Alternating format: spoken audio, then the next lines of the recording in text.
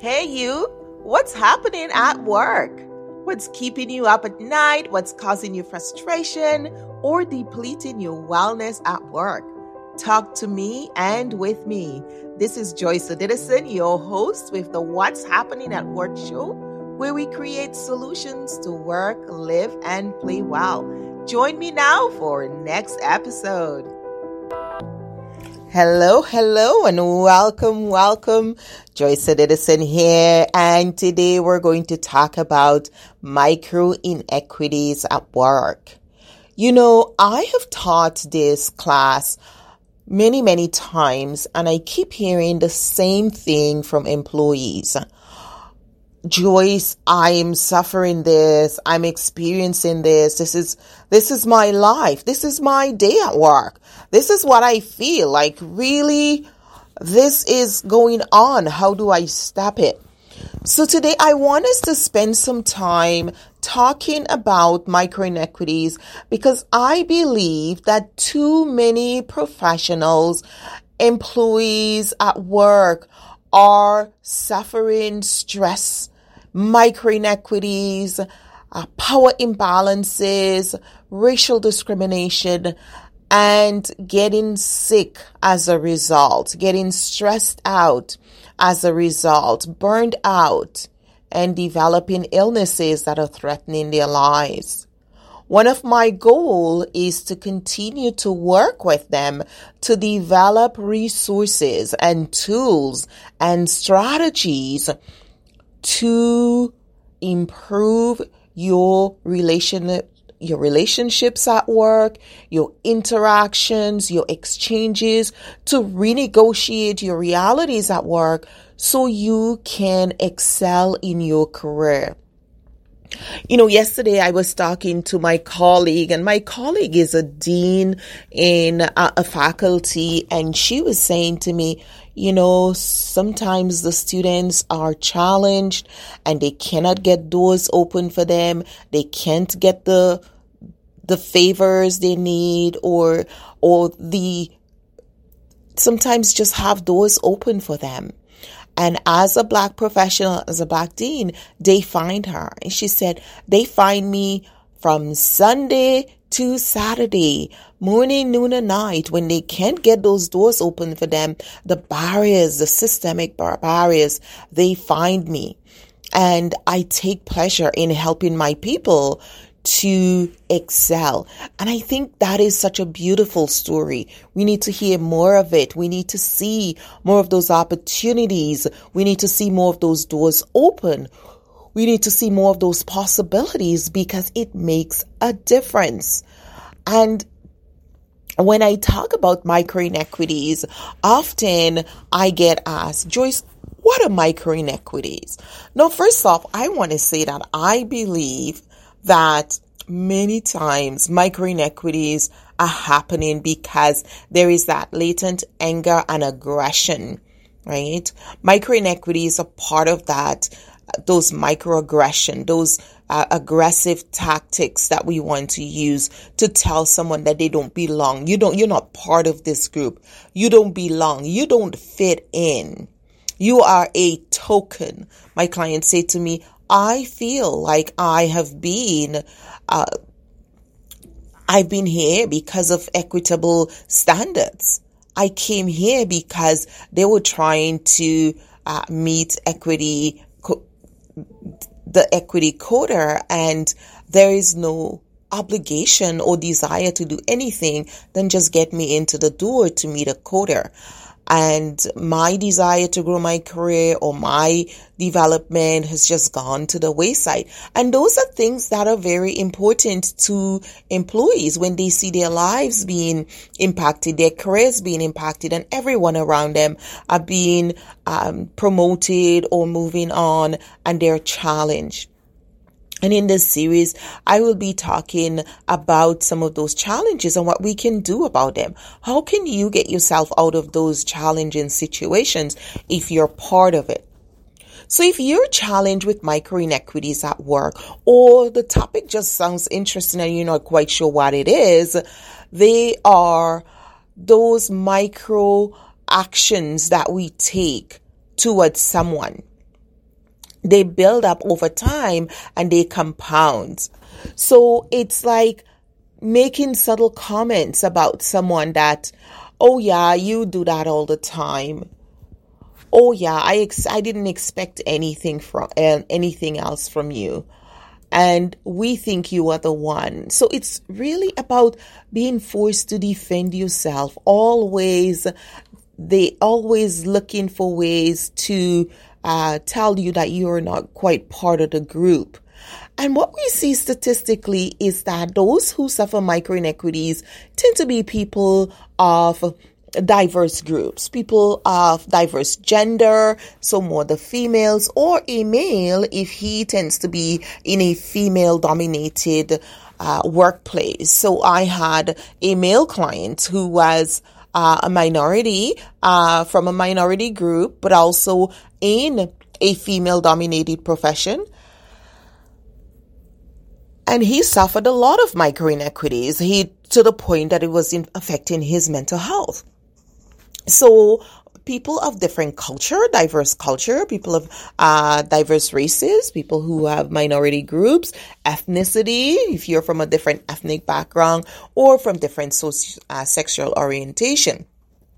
So anyone who's not part of the mainstream workplace culture can experience micro-inequities, because micro-inequities occur because those who are of the mainstream are feeling either threatened or upset that you are part of the group, that you are taking up space, or feeling that you're an inferior.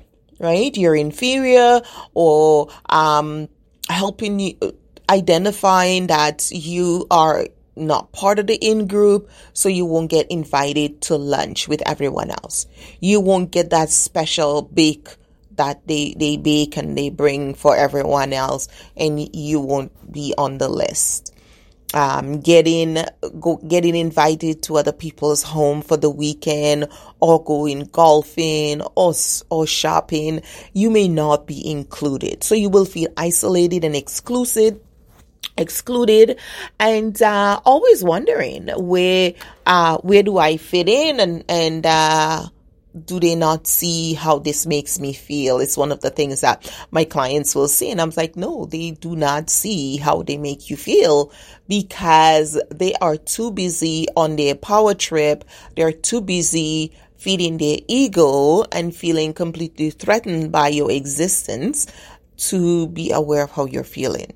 So those who are experiencing micro-inequities often say to me, Joyce, I feel disregarded. I feel squeezed out of the organization. I feel shut down, like I don't have a voice and nothing I say is important. That reminds me of my male client I talked about earlier. Always reminded that they see things differently. You always have a different point of view. You never see things. You never agree with us. Always making you feel like you're just not. You are something else. And they often tell me, Joyce, I feel undervalued. I don't feel that my real value and worth is being appreciated in the workplace. I feel questioned. I feel judged, and judged harshly, and judged unfairly. I don't see opportunities. I see the lack of opportunities for me to grow in my career and to move ahead. So when these things are happening, what tends to happen is that there is a power struggle. Somebody feels that your presence, there is an opportunity for them to portray their power and build up their own ego, or they're threatened by your presence and what that may mean to them, because they have their own interpretation of your being there and what it means. And it's not something that you necessarily would agree with, or maybe you could even think about, right? So micro-inequities are considered to be deliberate cruelty. Unlike unconscious biases, which I talk about and teach in another course, and we'll talk about in another podcast episode, The micro-inequities are deliberate cruelty. So it's done by people who have the power to slowly and methodically erode a person's motivation or self-worth or value to the organization, and want you to think that what you're being here is just pure accident, and if you're not here tomorrow, we wouldn't even notice. Right? So some examples of micro-inequities also include not saying good morning or otherwise, greeting other employees warmly, and then when it comes to your turn, oh, hi Joyce, nothing, you don't get the same warmth, the same curiosity. How was your weekend? How was your family? How was your daughter? How was your dog or your pet, whatever that may be? You don't get the checking in, right? Or checking one's BlackBerry, other multitasking while speaking to an employee. So you come into a meeting to your boss, and instead of them putting down whatever they have in their hand and facing you and saying, what are you, how can I help you? What's going on? What's on your mind? They are answering their phones, they are sending an email, or they're texting on their smartphones, right? So those are some of the reasons why we see a lot of employees complain about micro-inequities at work. And some of the comments, right, that are made, it can be quite ridiculous. And so it's really important to think about what message you're sending before you do. Right? Addressing some employees by chummy nicknames and others more formally, pronouncing, right, or mispronouncing somebody's name despite being earlier corrected, and maybe confusing people's name and last name, or asking, why is it so difficult, and why do we have to struggle with these pronunciation? If somebody's name is difficult to pronounce or unfamiliar to you, it's quite okay to say, I'm not familiar with this pronunciation, so I ask your pardon if I did do it the English way, which is what I know, because most of us were taught English phonetically, and we speak from that same perspective. And so when we encounter names, especially the ones without vowels and very long syllables, it's very difficult for our brain to do the translation. It can be done. It will just take practice and time. And everything we do over and over again will get better. So it's important for us to make those distinctions and not let the person feel that they've done something wrong or something is wrong with them. So the other set of micro-inequities I wanted to touch on briefly are crossing one's arms when listening to a comment from an employee or another client, or even from a customer, right?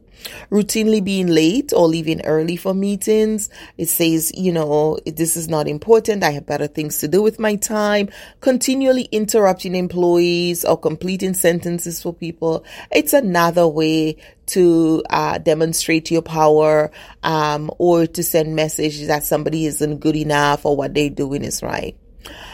We also have written aggression, right? The micro-inequities that happen in written form. So, the whole concept of dealing with aggressive communication, like emails, things, maybe social media, people may say things about you, abusive voicemails, maybe a letter or a memo that you receive that has a very threatening tone or very negative tone, or just puts you out of sorts.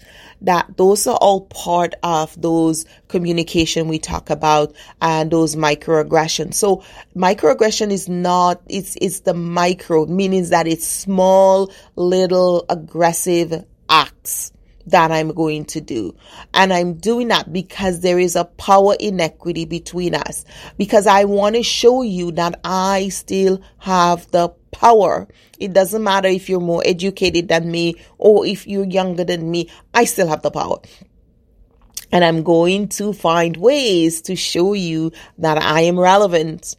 Don't don't mess with me. I'm relevant and I can make your life miserable. I can make others think different thoughts about you. The other one I want to talk about is gossip. Gossip is another microaggression, right? Tactic. And by saying hurtful and harmful things about people, that comes back to them. It's even more detrimental. And so when we do that, we are contributing to that whole program of microaggression and micro-inequities that's changing people's lives for the worst. Because what these things often do is they create a sense of bewilderment. It creates a sense of confusion and hurt, right? Making people feel hurt, upset, angry, and frustrated at work is not a nice thing and something that we should try not to do.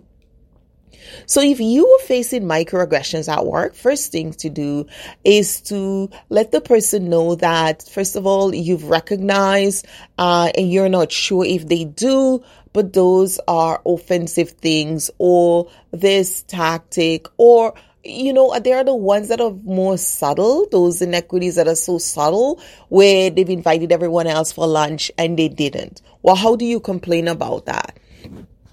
Right? And most often with micro inequities, it's so subtle, it's not quite a harassment complaint, it's not quite a disrespectful workplace complaint.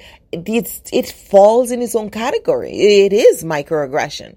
So how do I deal with microaggression? Well, you can call it by its name. It's by saying to your boss that I have been exposed to microaggressive tactics by another colleague, and I would like to have a workshop or a presentation or a webinar brought in so everyone becomes aware of microaggression and how we should respond to it, because sometimes you don't know how to do it yourself. Of course, you can also check my website. I'm also always doing blog posts and videos on how we can respond to those appropriately. And in this recording, though, I want to tell you in this podcast a couple of things to do. So first, you want to let the person know that you are aware of the action, the comment, the behavior, whatever it is. And you would really like there to be more positive interactions between you. And you felt that particular incident had a negative stance. So if it's, for instance, they've gone out to ask everyone else for coffee, to come to coffee, and you were not invited, I would go about it saying, hey, I noticed you guys went out for lunch and I hope I may have missed, or I noticed that I missed your invitation. Can you let me know when the next one is so that I can put it in my calendar? And you want to let that person know, and you have to choose, you have to make a choice. Do you want to be in the group or do you not want to be in the group? If you don't want to be in the group, then it doesn't matter. Don't make waves about things that are not of interest to you. But if that's important to you and you feel you're missing good, valuable social interaction time or opportunities to build your relationship with others, people of influence in the group, then I would approach one of those folks and say, hey, I noticed you guys went for lunch yesterday. I completely missed it. Can I ask you to be my buddy, my notification buddy when you get notified for the upcoming meeting, that you would just forward me the link and remind me, because I keep missing those or I keep finding out about them after the fact. So now you have two options to get invited to that meeting. And you might want a third person to know that you are interested in those meetings. So the chances of you not becoming aware of it is going to be very, very slim when you have this many people on your game and wanting to send you out the information so you don't miss out. The other thing to be important is to be relevant. Make sure you are sharing and helping and collaborating and cooperating with the other people or those you want to connect with so that you can use those opportunities to build friends and influence people, because that's critical in your success path. So I hope I have answered your question. The other piece that I wanted to share quickly is the whole concept of micro affirmation. You may want to affirm that person who is negatively, aggressively putting forward micro aggression. You would actually want to affirm them positively. And that's the opposite of microaggression is micro affirmation. By saying, it is so nice of you to coordinate these launchings. It's such a credible, thing that you're doing. It's such an important social aspect for us in the workplace to have that. And I want to commend you and acknowledge you for doing that. And I think it's valuable for everyone to have an opportunity to participate, and most also to share with you how important this is and that you've gone to such length to do it. So a little fawning is not bad if it's done in the right amount and in the right place and at the right time to help you to renegotiate your relationships at work and to ensure that you're getting the things that you want, because don't forget that you still have the power to decide what actually happens to you.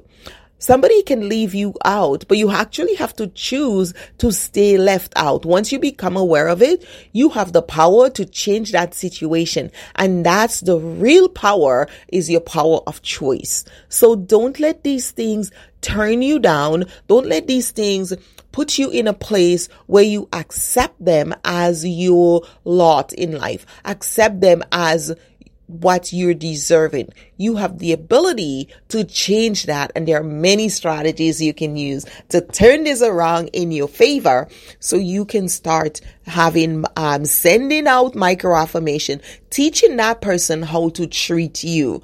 By affirming them positively, they're going to feel ashamed, or so starting to actually have more positive feelings towards you, and then will stop the negative microaggression and will eventually start providing you with micro affirmation and treating you positively. That is the power you have. Don't sit on your power and sit there frowning,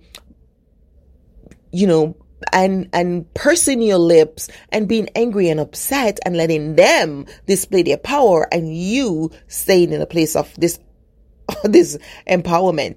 It is your responsibility to step up and own your power. Take it, claim it today, because you have the ability to do so.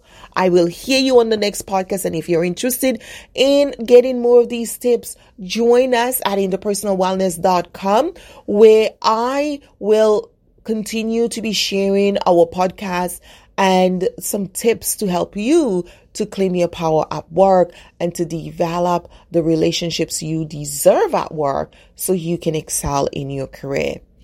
Take care, and we'll see you in the next one.